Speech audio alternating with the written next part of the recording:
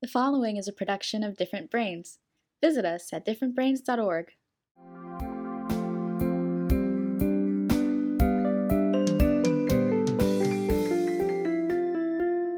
Hi, I'm Dr. Hackie Reitman. Welcome to another episode of Exploring Different Brains. And today we're very lucky to have with us Gabriel Axel Montes, who's the founder of Neural Axis. He's right at the intersection where technology meets the brain. Gabriel, welcome. Hi, Hackie. Pleasure to be here again. Yeah, why don't you give yourself a proper introduction and tell our audience what you do? I'm trying to still figure it out. It's one of those, honestly, it's one of those things that in retrospect, you can tell a story. And on the other hand, as it's unfolding, it's like, wow, how did I end up here? And it's all just interesting narratives and monkey chatter. So I'll take my current stab at it. I could change any time, right? Is that, yeah, basically I have a background in neuroscience. Did my master's, my PhD, toured around the world, different institutions for those degrees, Netherlands, US, Australia, and continue to, go around the world on academic circuits, presenting at conferences. So as far as Hong Kong, Kazakhstan, Stanford University, so on and so forth, Harvard, and it's a fun garland of different beads strung together, I guess. So I did my PhD, and before that started, in between my master's and my PhD, I took some time off. I just felt a calling to explore the mind from the inside. I always felt that I'm trying to understand the brain from the perspective of a laboratory or the objective view of the brain, and the Western sort of fusion, the way we attach the brain and the mind as being kind of linked always and synonymous. I felt that was a potential limiter in getting a more comprehensive, wider ranging understanding. So I decided to explore the mind from the inside. And that started from just some spontaneous experiences I had in my mid to late teens, actually. That's why I decided to study the brain and study anthropology in the first place.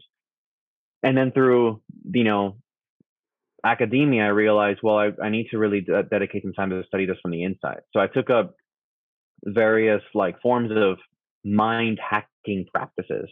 So everything from different Hindu yogas, Tibetan yogas, Taoist practices, shamanic things, good old meditation from different traditions, qigong, etc. And I basically tried to piece together all this, and I was really fortunate to have some great teachers cross paths with me. And I always loved integrative approaches. So approaches that are able to view things from multiple perspectives at once, that eschew and sort of let go of sort of the embellishments that a lot of practices often come with when you read them out of textbooks and so on, and in the way they're mostly taught, and just look at really the core technique underlying something. What is the transformation of consciousness underpinning a particular practice? And that's what I wanted to get to the core of. And then, basically that sort of caused a fusion of neuroscience with an interest in consciousness, a non-ordinary consciousness. So what happens in these exotic states of consciousness?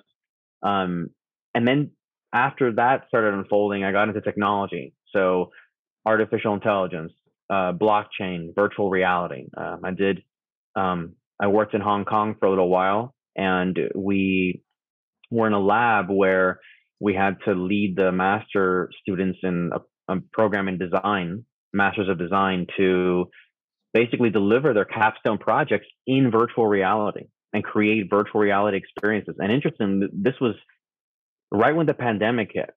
I was in Hong Kong in 2020 when the pandemic hit and the protests were going on. Some interesting stories from that time, for sure. And so that was the VR bit. I've worked with companies that are engaged in blockchain. So I have a big interest in how to fuse all these technologies with consciousness, neuroscience, well-being. And one of the other last things before I pause is how to leverage all these things to solve collective issues and problems. You know, complex issues such as climate change, poverty, um, fragmentation of perspectives that occur around the world. How do we get together as a human race to solve big problems? I'm curious about those questions. So your recent trip to China had some interesting timing, huh? Oh yeah, yeah, for sure. It was it was incredible. Hong Kong is a really incredible place. You feel like you're at this amazing intersection between East and West. And there's of course a big history there, different perspectives and all that. When I was there, the pandemic in Wuhan had just broken out, and we went to Florida for a little bit, thinking it'd be a little bit better, but Florida ended up being a little bit more tumultuous in the near term, and then Hong Kong eventually got better again. So it was weird how different countries, different societies handle that. And with the protests, um, my wife and I were actually walking home, trying to get home at one point. We were just out for the evening, shopping, eating. We were in a building and there was tear gas outside. And I tried going outside to see if it was possible to wade through this and get home. And I just, you can't really breathe in this stuff. It's, it's not, I mean, you can make it through, but if you have any respiratory issues, don't count on it. So, and I was with my wife anyway. So we waited hours and finally a local couple offered to escort us home. And we, what normally would take a 10-minute journey, 15-minute journey to get home took us 40 minutes as we circuitously found our way through the city. And there was one point, and the rubble, by the way, burnt cars, subway, metro stations, all on fire. And on the right side of us were police officers pointing lasers, and they're equipped with shields, pointing lasers to the other side of us. And on the other side of us were the dissidents and protesters. And we were going through this like parting of the Red Seas moment. And we were like, are we gonna, we felt right on the edge of like, this could be a final moment on the planet for us. And fortunately, we went through. I would say that the clash between police and protesters in Hong Kong is much calmer than it is in the United States from what we've seen here in the past few years. So fortunately, we made it home, and that was quite a memorable experience. Now, your work, especially during these COVID times where it seems like everything is on steroids, where you want people to work together and collaborate and utilize technology. Tell us about your work related to productivity and collaboration.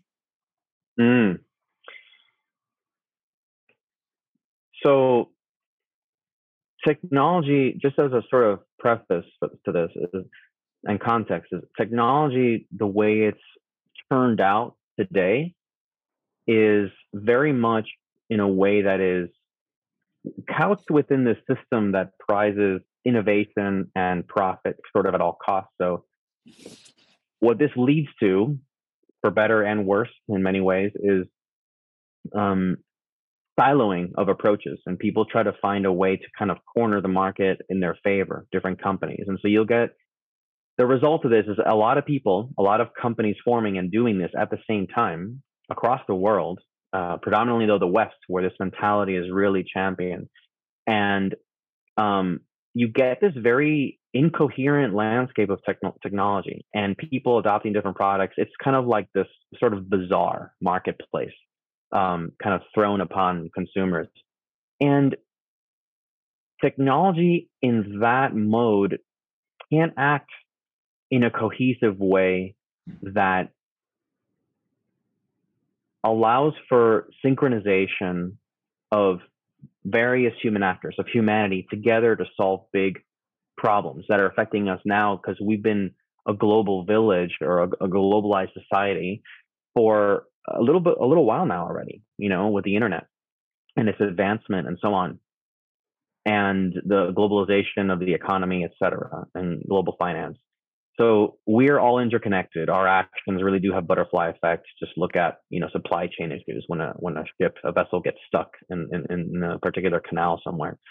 So technology is quite fragmented, and it's not going to keep serving us that way for much longer. There is something that needs to happen that is more deeply connected to the summoning the ability to collaborate in people consciously, meaning being very mindful and to not fall into traps of tribalism and egoism. So tribalism is even just a subtle tendency that's in everyone to sort of pit us versus them, or I will only work with the people that agree with me on some basic values. A lot of these things happen very unconsciously in the human brain, the limbic system, the reptilian, brain, so to speak. These things need to be looked at, examined, and really healed, honestly, and let the mind be in service of the heart.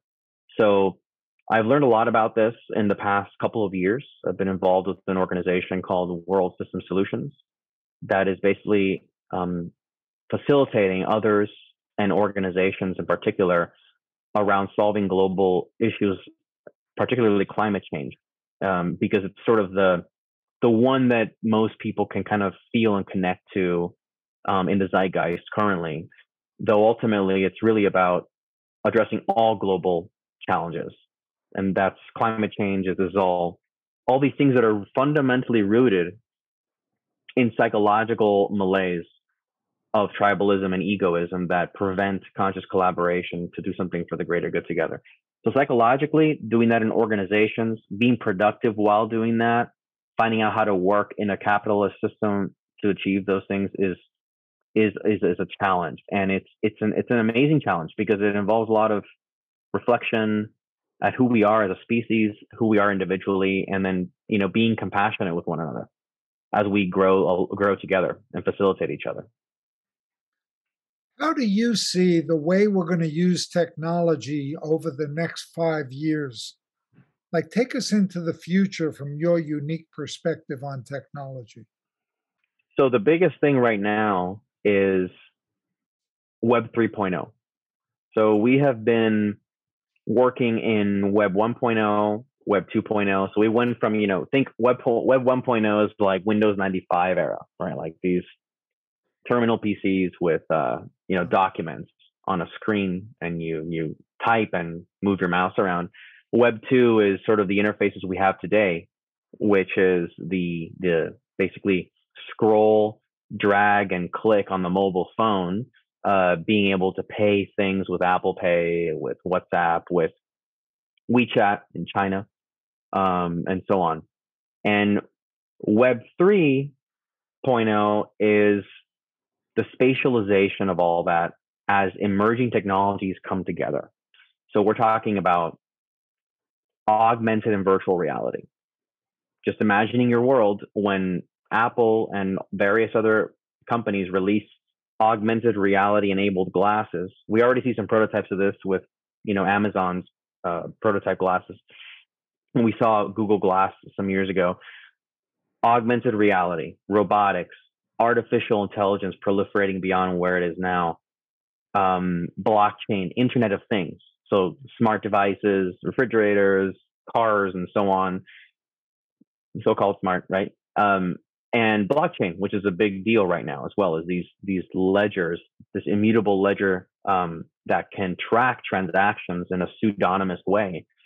You can use that to cut out a lot of middlemen in any transaction, basically, and just have a sort of a single source of truth for anything that's happening. Looking at the past, making contracts for the future enforceable, and so to speak. So, what happens when all these things come together? You get something you call the spatial web. So Dan Mapes and Gabriel René wrote a great book on this called The Spatial Web, which describes what happens when all these things come together. You get this sort of world where everything is spatialized. You have contracts, governance. You can do this in retail. You can do this in supply chain.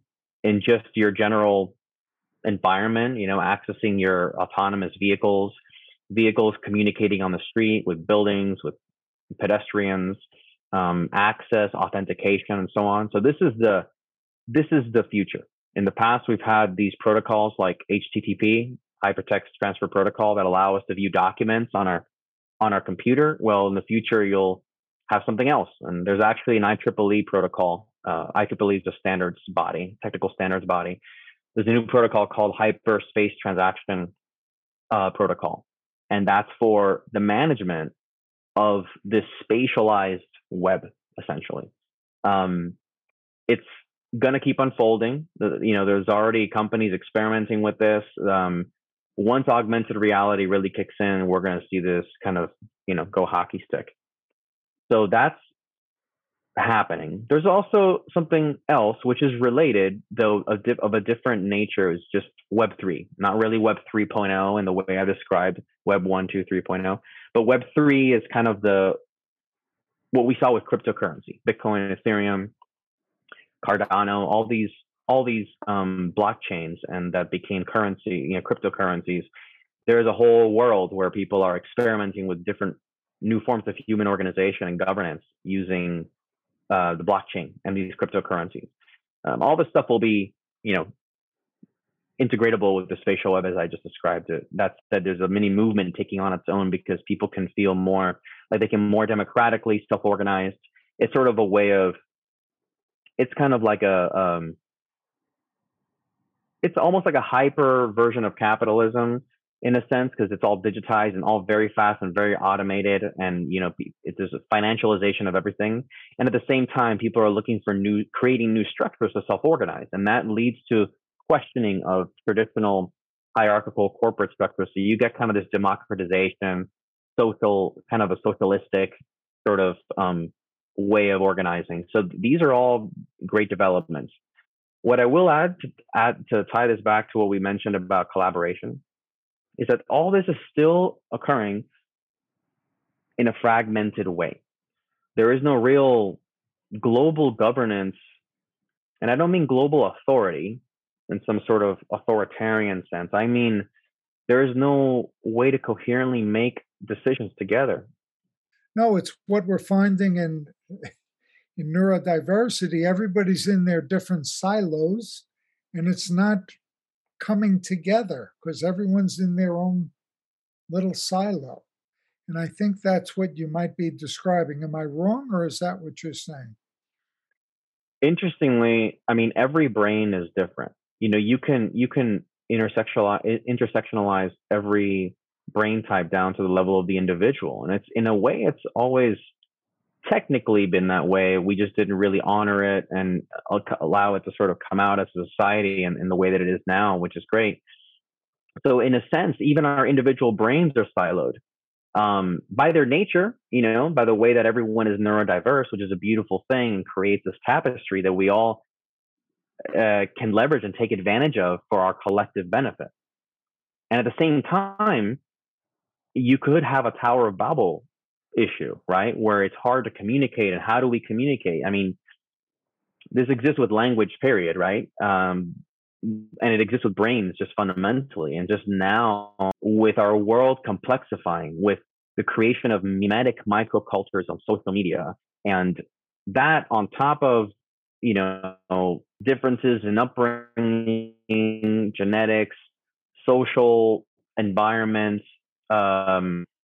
cultures that already exist, this is proliferating. So it's becoming more complex. So yes, that's there. It's the communication and coordination and synchronization among different agents and actors in a system is a challenge. So we're still missing that. And thankfully, there's work being done towards this. World System Solutions is doing some work creating something called a social movement engine, which allows the governance of various stakeholders across the globe to be able to make the most optimal decisions for the benefit of the collective in terms of global challenges like climate change. And then you have, the Spatial Web Foundation, which is a sort of nonprofit body looking to say, okay, when everything is measured and on the blockchain and technologized, how are we going to make this stuff work together without getting people stuck in it or falling through the cracks. I firmly feel, well, firmly may not be the right word. I would say that I've just observed, and more conviction has been gathering around that we need a new way of cognizing, or a new way of sensing, perceiving, interacting, relating, being in rapport with one another. That is going to require healing and operating from the heart, not just from the mind, and letting ourselves kind of resolve our traumas on a day-to-day basis with openness and compassion towards others, and not setting too many goalposts and moving targets for people to satisfy our individual and tribal wishes for acceptance. Tell us a bit about neural print. So neural print is basically authentication as a service for Web3 or Web 3.0 based upon the mind and the brain. So the value proposition here is, can you unlock access to the physical and digital world? You could call it the phygital, if you will. Unlock access to things using your mind and your brain. So this would entail, for example, Haki, do you have an electric autonomous vehicle? Well, if you do, is that vehicle yours? So that would be an authentication of your identity, right? It would be like, is this Haki trying to access this vehicle? Okay, yes, it is. Haki can enter the vehicle. Now, is Haki inebriated? If he is, he's not in the right state of mind to be driving his vehicle, and therefore, Haki will have to enable self-driving, autonomous driving mode, or have a friend drive him, because otherwise he'll be, in out of the range of what's legal, right? At the very least, and then safety, of course. So there's identity and there's state of mind. Are you in the right state of mind to access something? So neural print is creating the technology to be able to enable this. We already have a minimum viable product that's a neuropsychological assessment that is about 6 minutes in length based upon 100 years of neuroscience. So this is just something that's used in it's already being used by clinics, neuropsychological clinics. And it's an online test that someone can take, and it gives you a sense of your cognitive style. Hundreds of data points on an individual. That's the beginning. And then we're doing work on integrating this with biometrics. So to help grasp your present state of mind to be able to authenticate things. The reason for this is that current authentication mechanisms are very static. So your passwords, you can lose them. They're just this clunky thing you have to remember. We have a password problem. Let's acknowledge it. I mean, passwords, I forget my password at least once every 10 days or something. So, because I have just too many things to log into, right? And of course, there's these things like KeePass that allow you to store all your passwords in one place. But the spatial web and Web3 with blockchain and everything there's going to be many things that in order to access it, we want to know a bit more about your qualifications to access it.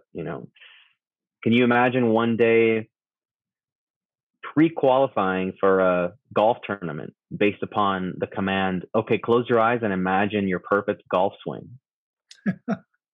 So, that might not get you the full qualifications to the PGA, but you can maybe pre-qualify in some kind of round or something. So this sort of thing is what's possible. Then this is because the nature of the brain is dynamic. It's not static.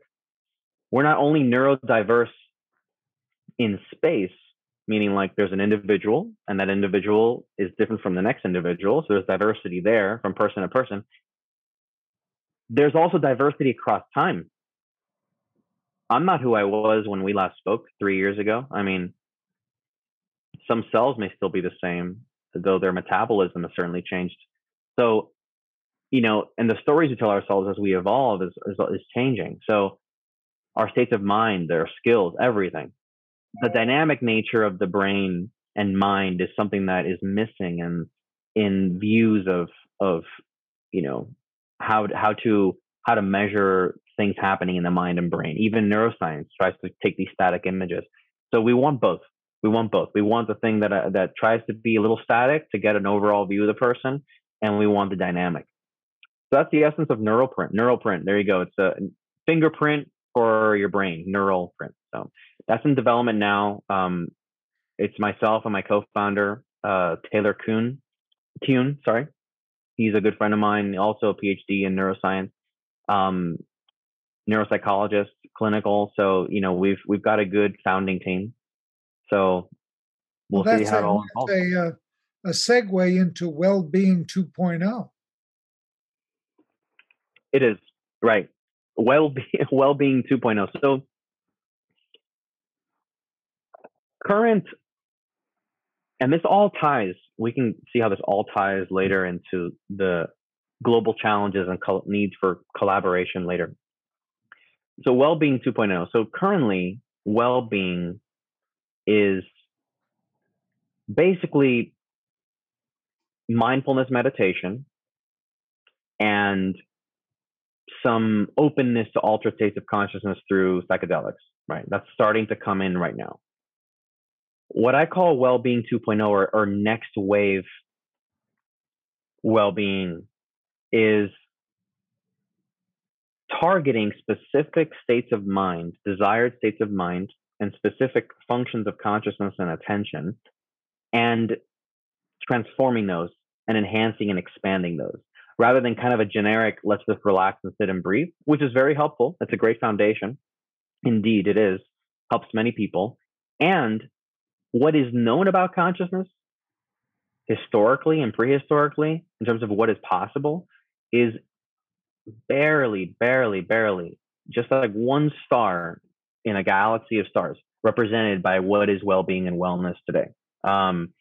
If you look through all the wisdom traditions, even just a few, you find an arcana of practices that are, of course, embellished in the cultural accoutrements of the era in which they were produced, for sure. That being said, there's an underlying thread of technique in each of these things, and that can be applied in modern context. So the idea is what I call precision consciousness. There's a term. It's like, you talk about precision medicine. Precision consciousness is doing for consciousness what precision genomics, precision medicine did for medicine, right? It's getting particular, it's personalizing, it's targeting, it's tailoring. And then turning these things into microforms that are very directed, and then stringing them together so that a person's individual neurodiverse acknowledging path will be honored in this way. And so that's where the concept of what I call Pathform came from. So Pathform is basically, I'm a founder of Pathform. It's basically specifically focused on this precision consciousness, delivering micro practices that are stripped down versions of what is in the great wisdom traditions and syncretic or combined versions of these practices. So Pathform is going to basically also inform some of the states of mind training that will have to go into neural print, because neural print is going to have, you can't rely on authenticating yourself based only on how you feel on a given day. You also need to kind of be a little bit versed in the state of mind you're trying to get into. So Pathform is mostly focused on this well-being 2.0 piece. So what we're doing is we're building a platform and content for people to be accessing these techniques, have a profile, they can see where they naturally tend to go, and then we'll embed AI into this, artificial intelligence, machine learning techniques that will basically allow people to discover their own path through different practices and string together the practices that works for them. Is there anything we have not covered that you'd like to cover today? I think we're going to have subsequent interviews because you are a universal person and you're all over the universe, and I salute you. But Thank is you. there anything else today you'd like to talk about? Or I'm sure we'll be having more interviews with you. Yeah. Something I'd like to mention is, so I'm a father now. Oh, congratulations. Thank you. Saying, yeah. I Tell us have little. I have a almost a 2-year-old, about 20 months now, and he's incredible. It's such a different element of life. He's my first son, our first son, our first child, and it's a wonder to watch him unfold. His soul, his emotions, his cognition. You could study all the neuroscience in the world, all the medicine, but then watching a human being become their own self and discover things is beautiful. I mean, it's such an enhancement to life. It changes the dynamic of life, and it's just an extra gift. And yeah, and I love bringing that up because it brings up so much mystery. You get a sense from talking with me about all my projects that I've got this handle on all these different things. I mean, in reality, life is non-linear, but raising a child is really non-linear. And I love that because I could just get right to it. I can't pretend otherwise. Every day is different. It's a mystery. What is your Everything. child's name? Sebastian. Oh, cool name. Yeah. Sebastian's keeping you on your toes. Keeping me on our toes, keeping both of us on our toes. Yes. And I'm also very nomadic. So I love traveling, I lived in Alaska last year. We lived in Alaska. That's a gorgeous place. I gotta say, being around glaciers where the water is frozen inside, water that's 10,000 years old, basically. Well, older, really, because the water is always flowing around before it's ice. But it's been there for 10,000 years, give or take, right? As I understand. And just being around that and a different ecosystem, depending on where you are on the planet, it evokes different things in you, and you grow differently. And then you pass your birthday on a different place on the planet, and it feels incredible to reflect on life in that way.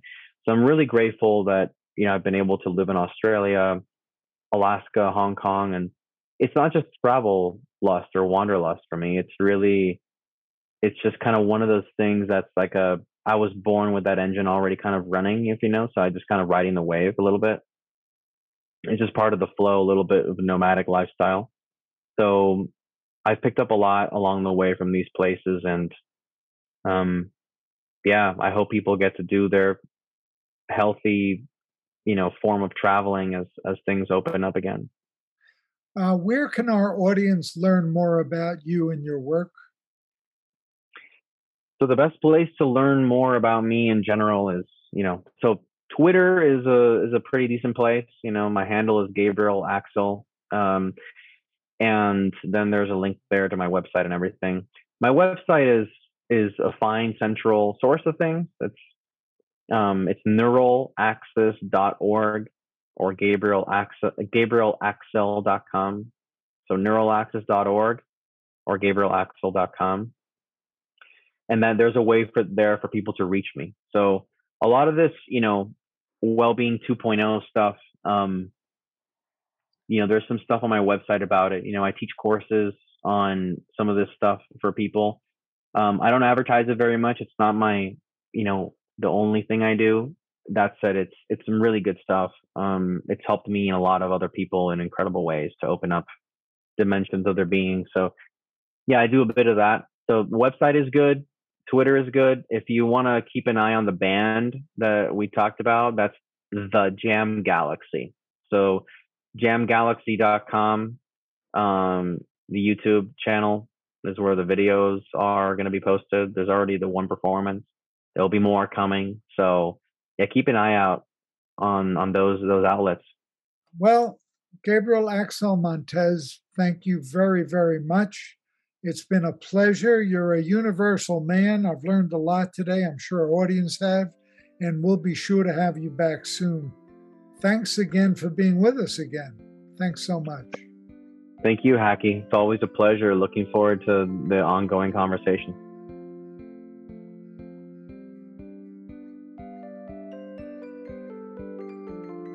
Exploring Different Brains is a production of Different Brains. Visit us at differentbrains.org.